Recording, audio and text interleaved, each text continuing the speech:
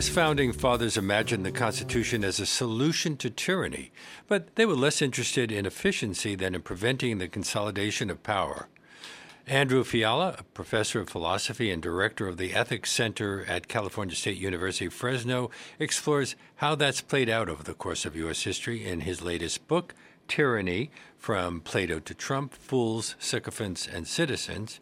It's published by Rowman and Littlefield and brings Professor Fiala to our show now. Welcome. Hi there. Thanks for having me.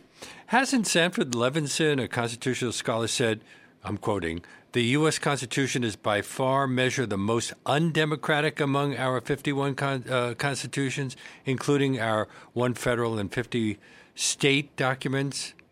In what way? Yeah, no, this is true. And I think it's intended that way. It's set up that way.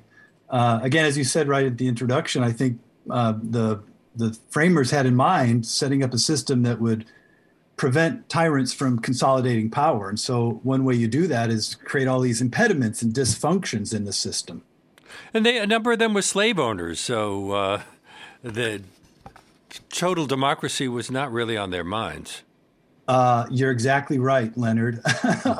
Yeah, I talk about this in the book. I'm going to try to bring up stuff that's in your book. Okay? Yeah. No, I mean we've been dealing with this in the last few years, thinking about our history of racism and slavery in the U.S. And that's a huge flaw in the original system. But the good news is it was fixed over time. And part of the argument I make is that we need to continue to work to fix and improve this system. Now, our country was founded as an escape from British tyranny, and although the Declaration of Independence stated that King George III was a tyrant, not all the signatories even agreed to that. Yeah, no, you're right. There was even at that time, in those days, that word tyranny was kind of polarizing and politically loaded. And so there was a disagreement between, for example, John Adams and Thomas Jefferson in terms of how they understood King George. And, there's this really interesting story later on when, as they're trying to reestablish relations with the British, and, they had to figure out how to normalize things at the time. And there was some bad blood, right? So the American revolutionaries had this tendency to throw this word tyranny at the British and at King George himself, but it was open for debate. And to make a parallel, we're kind of going through the same thing right now and trying to evaluate Putin, right? Like how does the word tyrant and tyranny, how does it apply in these cases? Realizing that there's a long history of thinking about that term, and there's consequences if we use the word tyranny. Especially in Russian history, but what about ours? You say we'll be disappointed if we think the government is supposed to respond to the will of the majority. Yeah, I think that's right. I think it's set up to be slow and dysfunctional. Now, again, is that exactly what the framers had in mind? Maybe. But the result has been that. And, part of my book, the focus on Trump, what we saw, like the good news story about the Trump years, is that he was not able to consolidate power. And one of the reasons behind that is the fact that system is set up with this kind of dysfunction in it. Now, that means it's not democratic. The system which allows for small states to have equal say in many things with large states, for example, things like that? Yeah, no, exactly. So, here I am in California, and we have 2 senators, and we have, 30 to 40 million people. And the state of Wyoming has, 2 senators and less than 1 million people. And there's a kind of undemocratic aspect to the Senate. And there's a few other systematic problems, including, how that translates into the electoral college process. And it is undemocratic in a sense if we're looking for equal representation across the board. Actually, there's a debate about, what should we call this system? Do we live in a democracy, or is it a republic, a constitutional republic? Even the terminology itself is up for grabs. But as I argue, and you quoted Levinson at the beginning, and I'm not the only one making this argument. It's not as democratically representative as it might be. and I'm kind of worried about that, as many Americans are, especially as we're looking at issues with access to voting and voting rights and so on. But one virtue of that kind of system is that it does prevent a tyrannical personality from consolidating power and mobilizing the forces of government on his behalf. And it's almost always a he in the history of tyranny. So, again, I think probably it would be nice if it were more democratic, but let's be careful about what we wish for, right? So you mean it's protecting us? Go ahead. It's protecting us against demagogues to some degree? Yeah, I think that's part of the story there. That and we saw this. The one big piece of good news in the last year was that Trump left power, right? And so that's partly the result of the separation of powers and the way that transfer of power was supposed to happen back on January 6th. And even the fact that the rioters or insurrectionists or whatever we want to call them, they were unable to disrupt that process. That's a good sign in terms of the health of this system. Again, whether we want to call it democratic, a constitutional republic or what have you, but it worked in that regard. Well, still, doesn't history teach us that there are no saviors, that when power is concentrated, corruption is sure to follow? Yes, I think that's true. I think, the founders knew that. And, they got that from Montesquieu and other thinkers in the history of political philosophy. This worry about concentrated power is deep-seated, and I think right. The history of tyranny is a history of hubris and pride and arrogance and violence, where people try to consolidate power for their own self-interest. And in the Enlightenment, in the modern world, in the American system, I think we mostly agree that that's a bad idea. Although there are, backsliders, right? So not everybody agrees, but for the most part, our tradition shows us that that's a good idea to prevent tyrants from consolidating power. Well, I know this isn't in your book, but have you looked at the Russian Constitution? Does it contain more safeguards?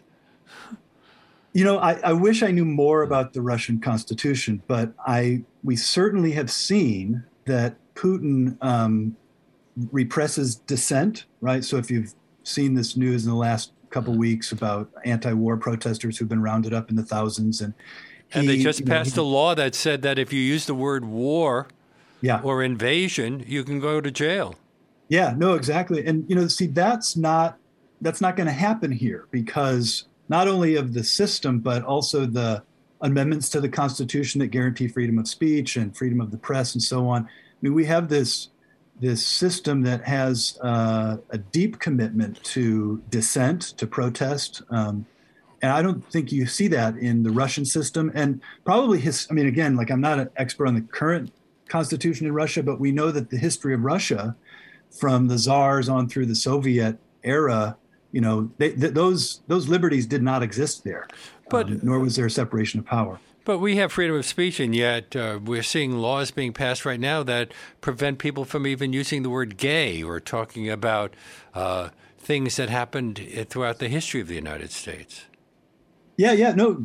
So it turns out, as you're suggesting, that people propose things that seem to be in violation of this system, but there are self-correctives even within the system, right? So we'll see what happens with that Florida law. Obviously, also it's been passed, and the governor's got to sign it. So then, will there be protests that then go outside of Florida to the Supreme Court, and how will that play out? And again, that's part of the good news of our system, is that there are legal ways, structural ways to respond to these kind of things. What changes to the Constitution might strengthen or bolster democratic features and improve its structural safeguards against tyranny? Yeah, well, obviously, all the discussion we've been having in the last 6 months to a year about voting rights, and I'm like many other people, I'm worried about restrictions on access to the ballot. So I think we need to keep thinking and keep working on that.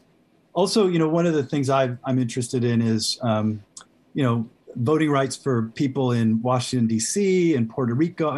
There are some things that are on the table. Whether they can ever practically happen, I don't know. But, you know, the idea that this system of 50 states with this particular constitution is not fixed in stone, right? It's up for amendment if we ever had the political will and some leadership on that. Those are a couple ideas.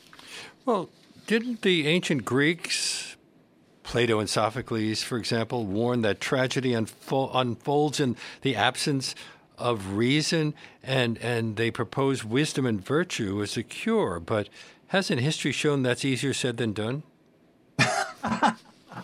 Yeah, what a good question, Leonard. So history's long, right? And our memories are short. So one of the things, one of my approaches, I'm a philosopher, I'm a scholar of the humanities, the history of the humanities.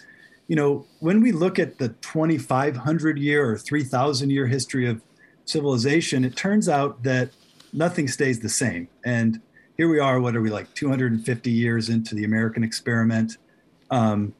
This is not going to last forever, the current state of affairs. Things happen. History works that way. And one of the things you see, and the Greeks knew this, one of the things you see is that reason doesn't always triumph, right? There are terrible moments of violence and irrationality. And the Greeks warned against that. The solution they propose, and I agree, is education, virtue, self-reflection, self-examination. That solution's a perennial one, but every generation needs to relearn it. It's like we're not born wise.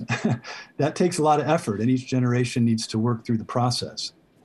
The ancient Greeks gave us some of the language to discuss these things: tyrant, sycophant, and moron. What you call the tragic trio. And you contend that most of us are morons, at least some of the time. Should I be offended? That word, I took that word, it's like a transliteration from this Greek word moros, which shows up in Sophocles. It shows up in the Greek tragedies. Plato uses the word.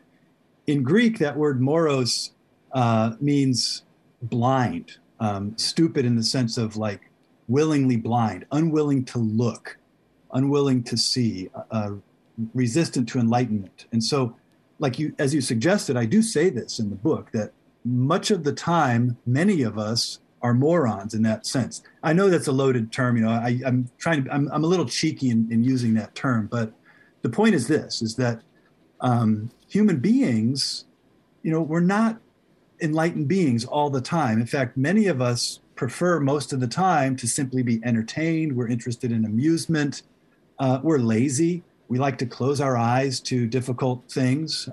Enlightenment's difficult, and it takes effort. And I say this, even, I'm a philosophy professor, but there's sometimes when I just want to, pull down the drapes and turn on Netflix, and I don't want to think anymore. So, that's a common human failing. Join the human race, yeah.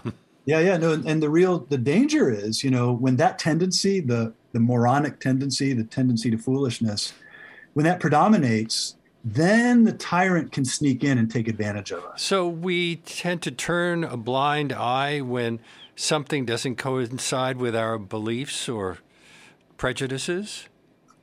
Yeah, we do this all the time, right? This is part of this is also complicity, right? Where and a kind of sneaking complicity where we sort of know that something's amiss, we sort of see that something's wrong, and it's just too much effort to think about it, to do anything to resolve it.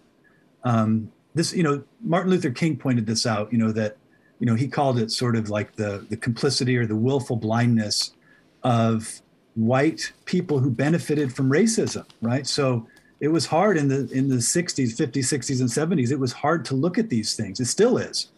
And there's some people who don't want to be bothered. That's part of our moronic tendency. That's part of this willful stupidity, vicious ignorance, you might call it. You're listening to Leonard Lopate at Large on WBAI New York, 99.5 FM, and streaming live at WBAI.org. My guest is Professor Andrew Fiala.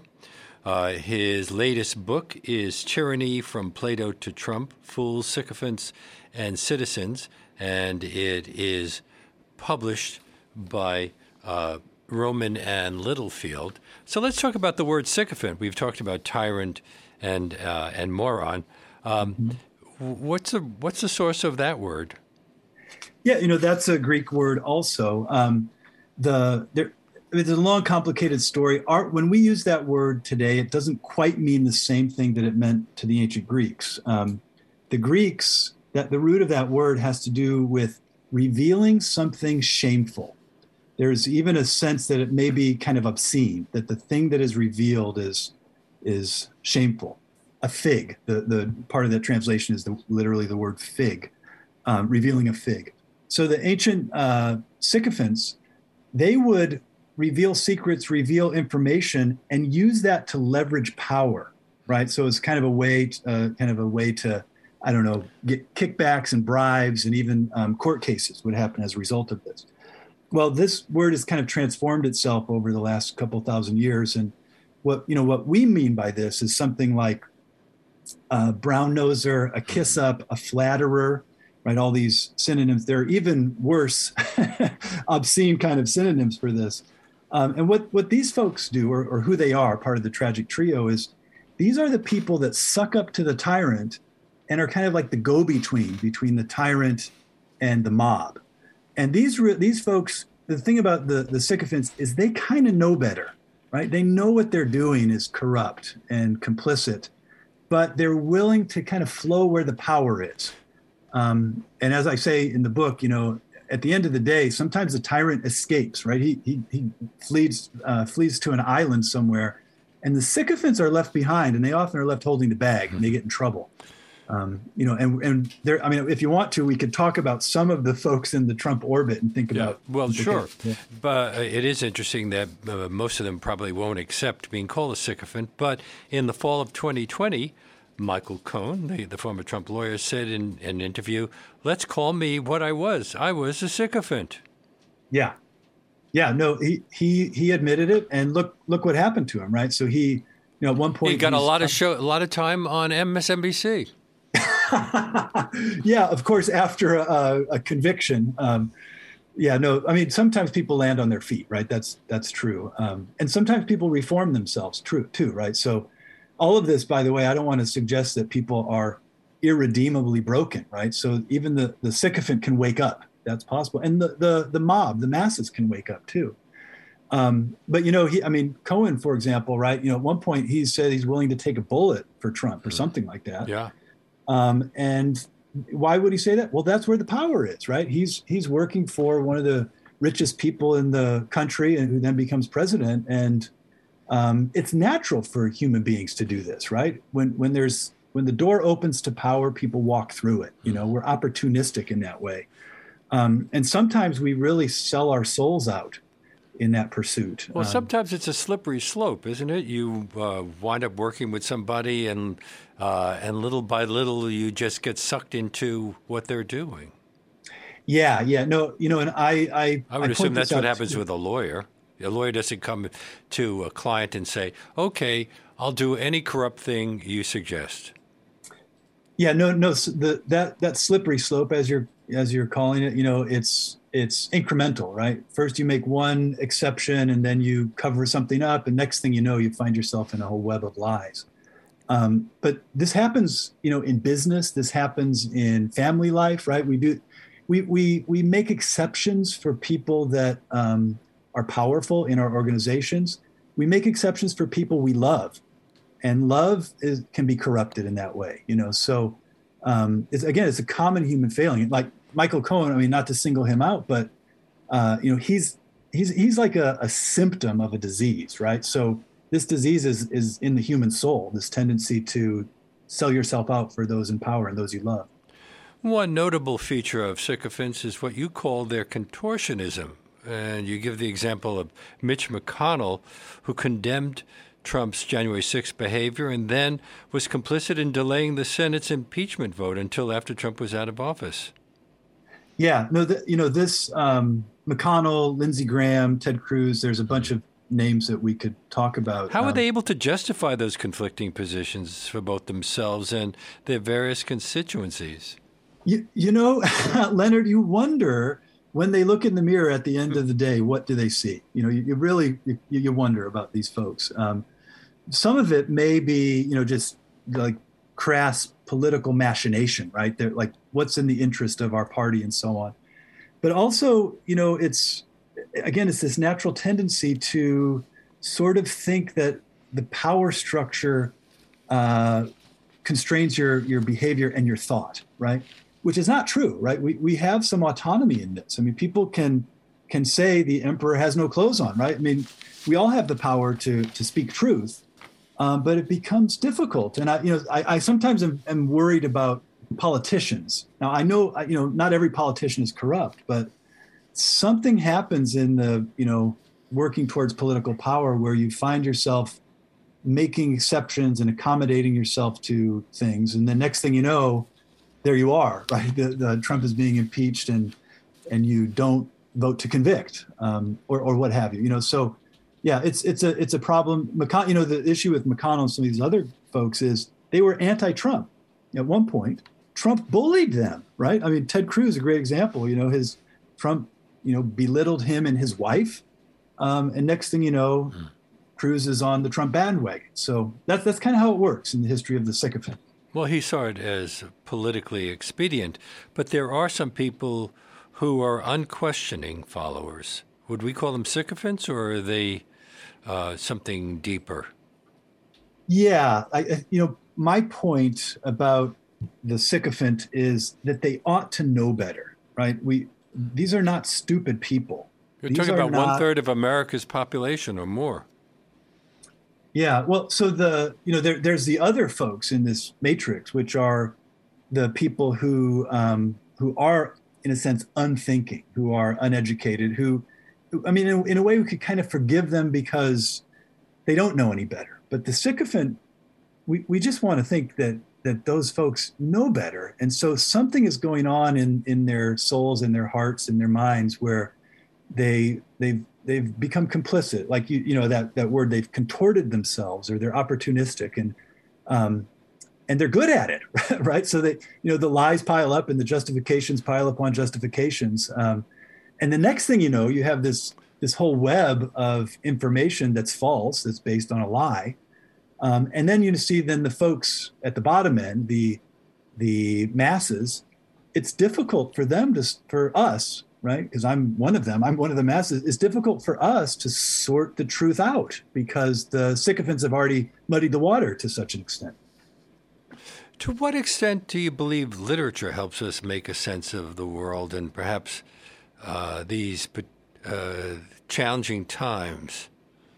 Yeah, thank you for asking that question. I'm a professor of the humanities. I used to teach big sections of Intro to Humanities, and I think it's good for Americans to study literature and think about the history of the tradition. One of the things you learn, I hope, is that we are not exceptional, right? Our experience, the experience of being human, people have been dealing with us, with humanity, for thousands of years, and there's a tendency to think that our present moment is somehow unique and special. And it's just not true, right? In fact, can I quote you? Yeah. You write, if the Trump era looks like a Greek tragedy or Shakespearean drama or biblical prophetic narrative, that's because history is replete with common character types and familiar plot lines. Yeah. See this, and that helps to know that, I think. These common plot lines, you can sort of see, and this is, it's psychological, it's sociological, it's political. We fall into these patterns of behavior. And when we know that and can see that, then we can take action and resist or correct it, right? The kind of unthinking pattern is, well, we just do it because that's what we do, and we don't reflect on who we are, what we are. And literature and philosophy provide that mirror, right? Give us the opportunity to think about what we do well and what we do bad. And when we see these things that are bad or evil or negative, let's fix them. And the solution patterns are also common, right? The part of the solutions to this stuff goes all the way back to the Greeks and Plato and Aristotle and so on. So since the problems posed by Trump in the January 6th insurrection aren't new, aren't there solutions and models from the past that can help us to work through them? Yeah, exactly. So, I mean, one thing is, I point this out in the book, is that the framers of the Constitution were great students of history. They read Greek philosophy and Greek tragedy. They understood that this perennial challenge, the challenge of tyranny, they understood that it needed an institutional fix, not just a spiritual fix, because there's that fix too, right? Let's fix our souls, but part of the solution is to structure the system in order to prevent the tyrant from consolidating power. And so, there's a great lesson in this, that the framers studied history and came up with this system that's supposed to be a remedy. That's why we should study the framers, right? We need to continue to learn from history and understand, what the solution is all about, frankly, and without losing hope too, because the other side of this, a lack of historical understanding, you can sort of feel like the present crisis is the end of everything. And that's not true either, right? So even when, civilizations fall, and they do, life moves on. And so, there's a tendency towards hopelessness in some of this. And I think literature helps solve that too. Well, you write that tyranny is not only a political problem, it's also a moral and spiritual one. So how do we explain that throughout history, so many religious leaders, and that includes some people today, have supported what we might think of as tyrannical behavior? Yeah, that's an interesting angle on this. In theory, so are morals flexible?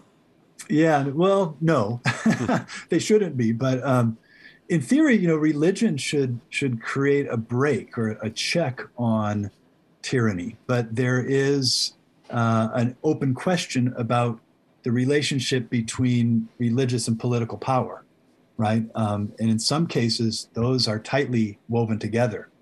One of the things I talk about in the book is that the tyrant often has a God problem. The tyrant wants to be God, wants to have godlike power. And as I argue, that's a misunderstanding of God. God's, again, assuming certain things about God in the Western tradition, God is not a tyrant, at least in our tradition, right? God is supposed to be just and wise, not merely a dominator, right? Not merely about power, but also about goodness, not about greatness, but about goodness. And the tyrannical personality kind of misunderstands that. So one corrective is for religious voices to point out that, the person that wants power in this world has misunderstood something about morality, about truth, and even about the divine. But often religious leaders throughout history have been complicit in tyrannies. Sure. Yep. And again, this is the common human failing. Notice, by the way, one could be a religious leader and be a real jerk, right? There's no direct line between being a prophet, a priest, and so on, and actually not being a moral failure. And there are examples of that. We can go back to the Greeks again, right? That in Plato's time, religious power was often tightly connected to political power. And one of the reasons Plato and the philosophers were very interested in questions of religion and morality was to point out that religious power needs to be corrected and improved by moral critique, by philosophical critique. That's true throughout the history of our tradition. When the church goes wrong, then the critic has to stand up. Martin Luther has to nail his theses to the door, and the argument has to be made. Again, someone needs to do that. The enlightener, the wise person who wants to stand up, and someone like Martin Luther, and say, hey, wait a minute, the church is corrupt, sold itself out to political power. But you also compare Trump to Oedipus Rex. Yeah. Well, you remember the story of Oedipus. Well, I remember the sexual aspect, but... Yeah, no, Oedipus is the tyrant king of Thebes who comes to power based on the sexual part, as most people are aware. But when he's in power, there's a plague in Thebes. And the part of one of the parts of the action in Oedipus the Tyrant, which is the original title, Oedipus Tyrannos, Oedipus the Tyrant, part of the action has to do with this question of what's going on. Why is there a plague? So the metaphor, the analogy is really interesting, right? So Oedipus the Tyrant is the tyrant king during a plague, and then Trump is in power in the United States during the pandemic, a plague. And part of the story in Sophocles is that Oedipus's hubris, his arrogance, his pride, brings the plague about and also fails to provide a solution to the plague. So the analogy, what I saw during our pandemic years with Trump in power is that Trump's hubris also caused part of the problem. I don't want to say he caused the plague, but a failure to respond adequately and thinking that it was all about him, right? That somehow the Democrats, Anthony Fauci, I don't know, was out to get Trump when we're fighting a virus. That made no sense. But from the standpoint of Oedipus, it makes a lot of sense, right? That the tyrannical personality thinks that everything is about them, even a pandemic, which again, then that prevents us from finding solutions. It prevents us from listening to science. It politicizes the whole thing and so on. You're listening to Leonard Lopate at Large on WBAI New York, 99.5 FM, and streaming live at WBAI.org.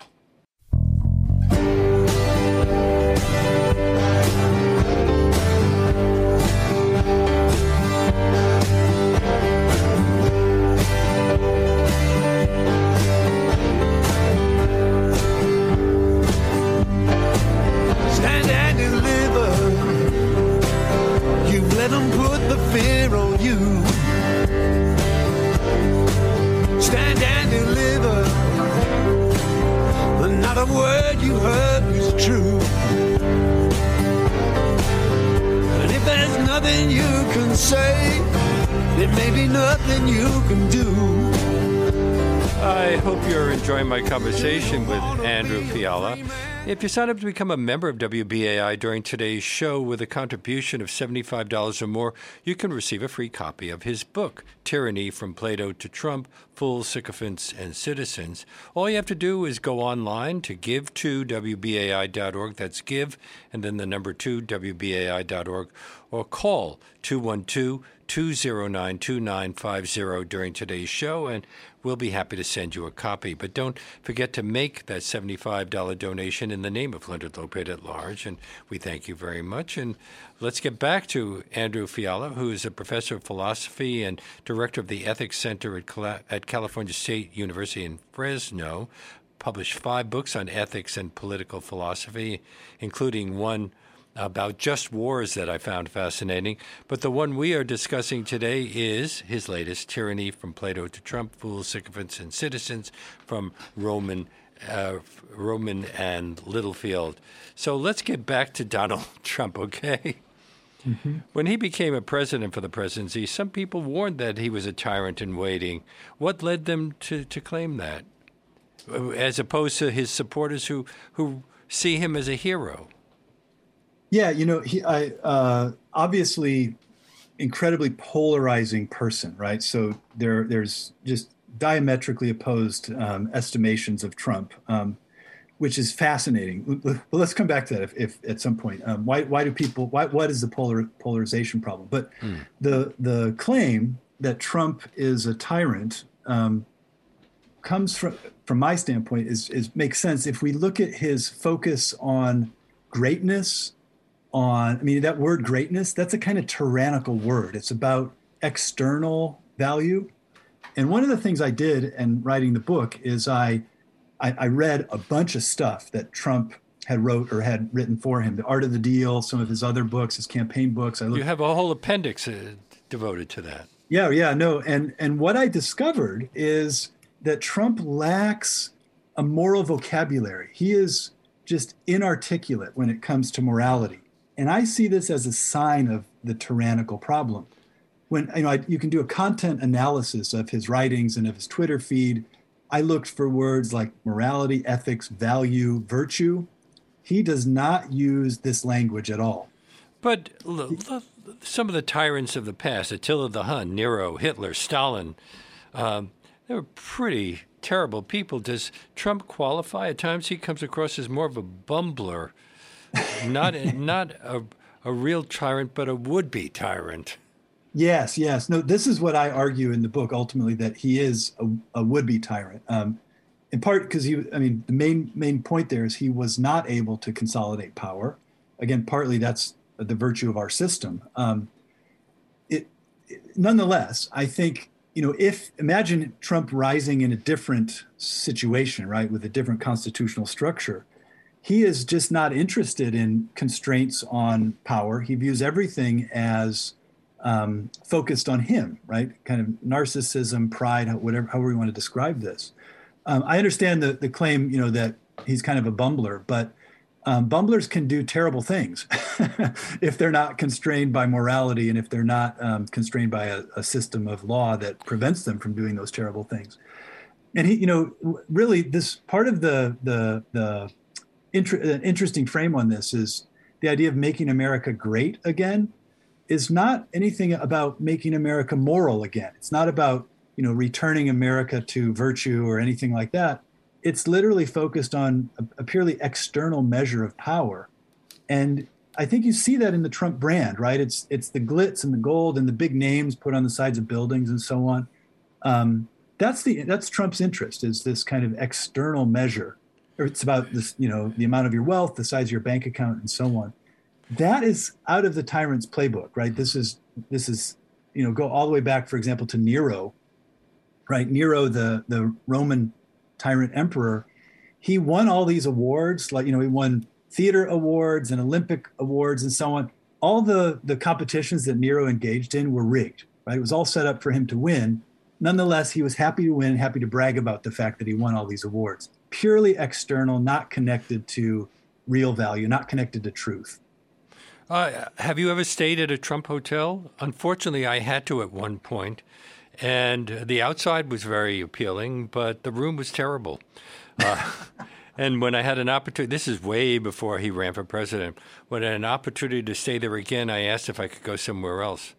But getting back to tyrants, is there an objective definition to tyrant to which all reasonable people could be expected to agree, or is tyranny ultimately in the eye of the beholder? Yeah, this is part of the problem, is that the word is used as, just a political trump card, to use that phrase. You saw this. Some people said that pandemic restrictions were tyrannical. When John Wilkes Booth assassinated Abraham Lincoln, he called Lincoln a tyrant. He said, he quoted the murder of Julius Caesar. People are now claiming Putin's a tyrant. Folks claim Trump is a tyrant. This word, Ted Cruz somewhere claimed that Obama was a tyrant. So this word is used all over the place, really in an unsystematic way, right? It's just now, kind of our common vocabulary, tyrant, it just means someone we don't like. So in a sense, it is in the eye of the beholder. It's a politicized word. One of the focuses in my book is to try to fix that, right? This is what philosophers do, right? Try to figure out what is an objective, useful definition of tyranny. And so what I've argued is that, like a real good definition of a tyrant is a person who rules, who tries to rule out of hubris and pride, narcissism, with violence in the background. And the goal is to have a kind of unlimited power that is exempt from the rule of law, exempt from moral standards. Now, you can see people could take that and then say, well, Obama did it, Biden does it, blah, blah, blah. But then, we want to evaluate in reality, what are the person's motivations? So are they fueled by pride and arrogance? How much power do they actually have? Do they violate the rule of law? And so on. Again, I think we need that objective definition. And of course, it's a philosophical hope that we be more careful with our language, but I know we're not, right? The word's still going to be used in this way, this pejorative way, just to insult people you don't like. I know that's going to continue to happen. Well, James Madison argued that ambition must be made to counteract ambition, and he defined tyranny as the accumulation of all powers in the same hands. Did the system of checks and balances work to prevent Donald Trump from consolidating power? Yeah, I think that's the good news story out of 2020, 2021 was that the system did work to prevent that because consolidation. officials refused to comply with his effort to overturn the election. Yeah, exactly. And I mean, the very fact that we had an election, right? Our system is set up to transfer power every 4 years. Well, it goes on. The courts have confirmed the integrity of the election. Members of Congress and Vice President Mike Pence certified the election. And some of the January 6th insurrectionists have been arrested and put on trial.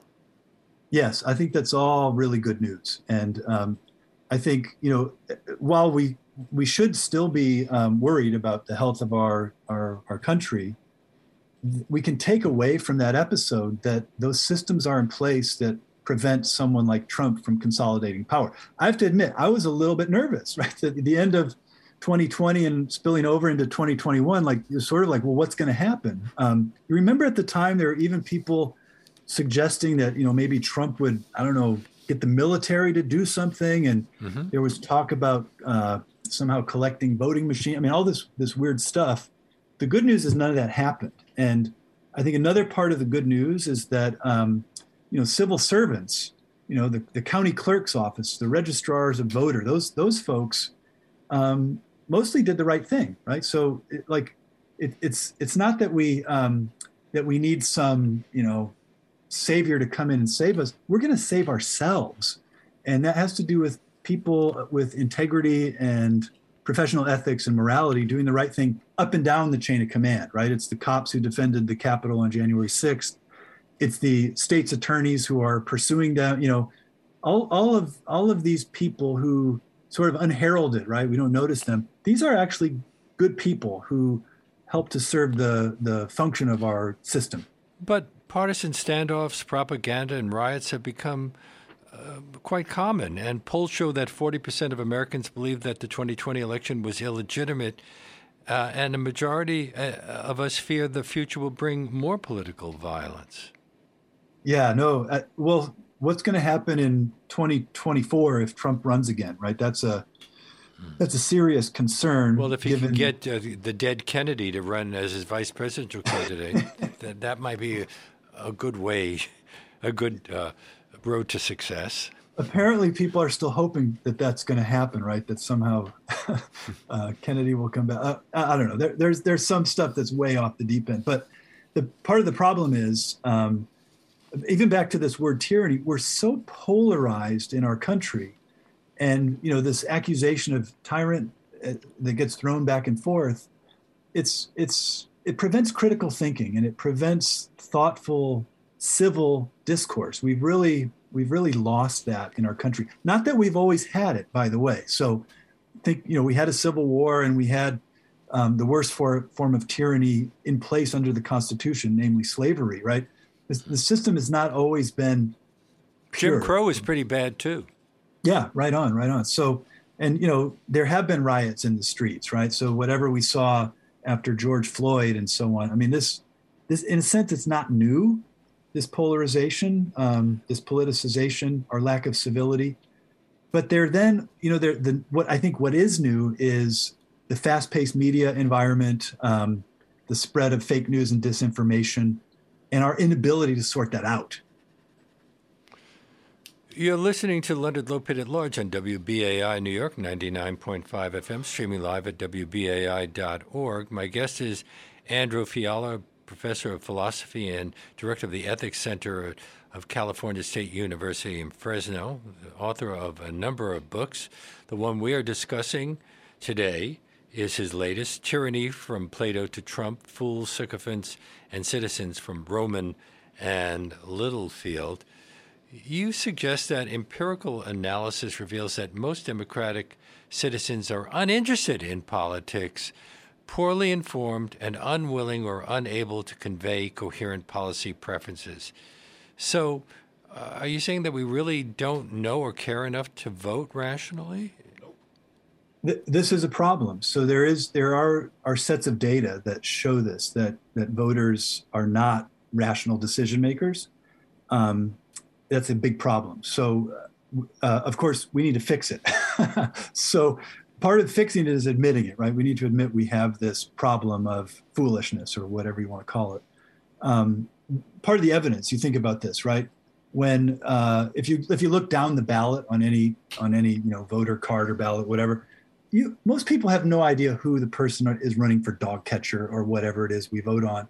And how does it happen? People just pick a name they like. Advertising works that way, right? If you just they vote for a party. Yeah, or they vote for a party, or whatever the name is familiar to them. The incumbent often wins because the incumbent's name is familiar. This doesn't indicate rational voting behavior, right? So somehow the solution has to be better education about this, right? So K-12, higher ed, adult education, ongoing education that's nonpartisan, that would be a dream. People need to be educated about the choices they're making, including about the system they're choosing within, right? So, I've been involved in a lot of projects on civic education in Central California, and we need more and better civic education. If you don't mind me adding this, the teachers in K-12 education are working on this, but they're now afraid, right? Because this has already become kind of political football, all this pushback against teachers about critical race theory and so on. If we're one solution, we're going to fix our system and make it better, we have to defend the teachers, and we have to provide them with the resources and the knowledge and information so that they can educate our citizens, right? I mean, if the next generation is going to come up and vote, if we want this world to be better, we need to make sure that generation knows what they're doing when they vote. Well, it's sometimes shocking to see some of the people who have been elected to Congress. I'm not going to go through a bunch of names, but some of them have just said some of the most awful things, and promoted awful things. So how does that work? And sometimes they're even reelected. Yeah, it can be a cause for despair, right? When you look at some of the folks and some of the things they say. But again, the good news, if we're going to fix that, vote them out of office, right? So in our system, they will stand for re-election eventually, and maybe there will be change. This kind of change is very tedious. It's slow and it's incremental. My sons are in their 20s, and I've often had this conversation with them. They're like, "Dad, the stuff that I talk about," they're like, "That's not a revolution. That's it just takes too long." And I always warn young people, including my students, that you got to be careful if you wish for a revolution, because there's no telling what'll happen.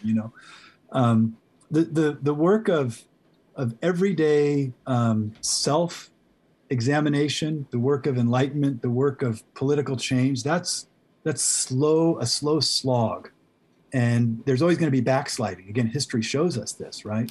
But if there's any hope in all of this, it's that the harder we work and the more we focus on this, the better things will get. Never perfect, right? Because this is a human world. It's not a perfect world, but we can fix things here and there. And I think back to your worry about some folks, let's call them sycophants or whatever we want to call them, people in office that seem off the deep end. Well, the fact that we know about them helps, right? The fact that we can criticize them publicly because of the First Amendment, that helps. The fact that we can vote them out of office, and again, assuming that voters know what they're voting about through education, that can be a solution. Well, they often cause gridlock, and although many consider the gridlock in our government today as disservice to democracy, don't others applaud it as a defense against would-be tyrants? Yeah, that's a really good point, that the kind of minority rule that happens when the Senate can veto something, this kind of gridlock dysfunction sometimes is described as a prevention against tyranny. I think that's important. We want to keep that in mind, because we see in other parts of the world and other parts of history, Putin's Russia is a great example, right? When the tyrant walks into the parliament and says, "We're going to do this," and 15 minutes later, everyone votes yes, right? These kind of state staged elections, especially under Stalinism, the kind of example where everyone 99% approval all the time. That's a huge problem. That again, I think the founders had that in mind as one of the things they wanted to prevent. Of course, it makes it hard to get anything done, And so there's a real tension here between efficiency and prevention of the worst case scenario. But didn't Arthur Schlesinger argue that the American system has gradually evolved in the direction of what's called the imperial presidency? Yeah, this is an issue that I don't know, the last 50 to 100 years or so, Congress has kind of given up some of its power, right? Variety of ways that this happens.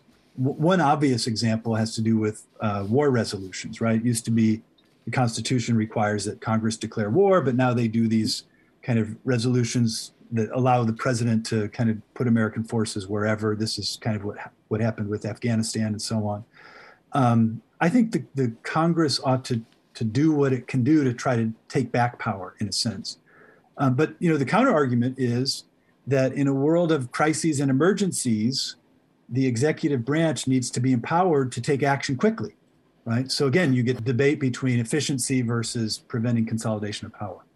Andrew Fiala is a professor of ethics, political philosophy, the philosophy of religion and nonviolence and pacifism, and director of the Center for Ethics at California State University in Fresno, and the author of, is this your sixth book? Something like that. Yeah, I think so. Something in there. This one, the one that we've been discussing, is Tyranny from Plato to Trump, Fools, Sycophants, and Citizens, and it is published by Rowman and Littlefield. And it has been my great pleasure to have you on our show today. Thank you so much for being here. Thank you, Leonard. I appreciate the conversation. Great questions. Thank you very much. And that brings us to the end of our show. My great thanks to my audio engineer, Reggie Johnson, and to Keziah Glow, the executive producer of Leonard Lopate at Large, for all of the important work that they do throughout the week. If you're just discovering this program and would like to hear more of our 1-hour deep dive interviews and would like to hear more of, you can hear them streaming on demand at WBAI.org. Our podcast, which has surpassed 1 million plays, is available on iTunes, Apple, and everywhere else that podcasts are available. And if you'd like to write to me, my email address is leonardlopate@wbai.org. Before I sign off today, I need to ask you to support WBAI to keep the show coming to you weekdays from 1 to 2 p.m. We are asking all of our listeners who have the means to do so to make a contribution at whatever level they're comfortable with by giving us a call at 212-209-2950 or by going online to give2wbai.org. That's give and the number 2wbai.org. We hope you'll do it right now. We need your help to keep bringing you this unique, in-depth content, information you don't usually get anywhere else. And as I mentioned earlier, anyone who makes a contribution of $75 or more in the name of Leonard Lopate at Large right now can receive a copy of the book that we've been discussing, Tyranny from Plato to Trump, Fools, Sycophants, and Citizens by Andrew Fiala. So why not make that call right now at 212-209-2950. That's 212-209-2950. Or go online to give2wbai.org. You might also consider becoming a sustaining member, what we call a BAI buddy.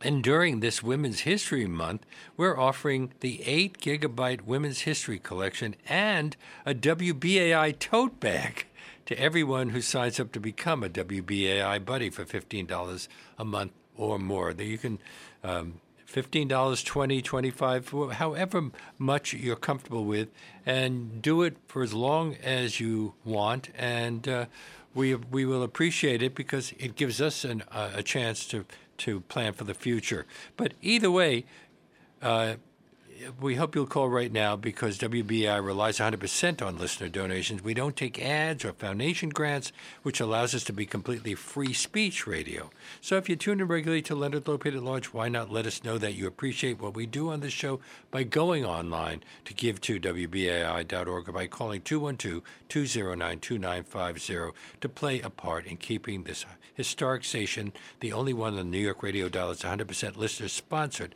alive and thriving with the attack tax-deductible support. I hope you can join us again on Monday when I'll talk with Peter S. Goodman about his book, Davos Man, How the Billionaires Devoured the World. Have a great weekend.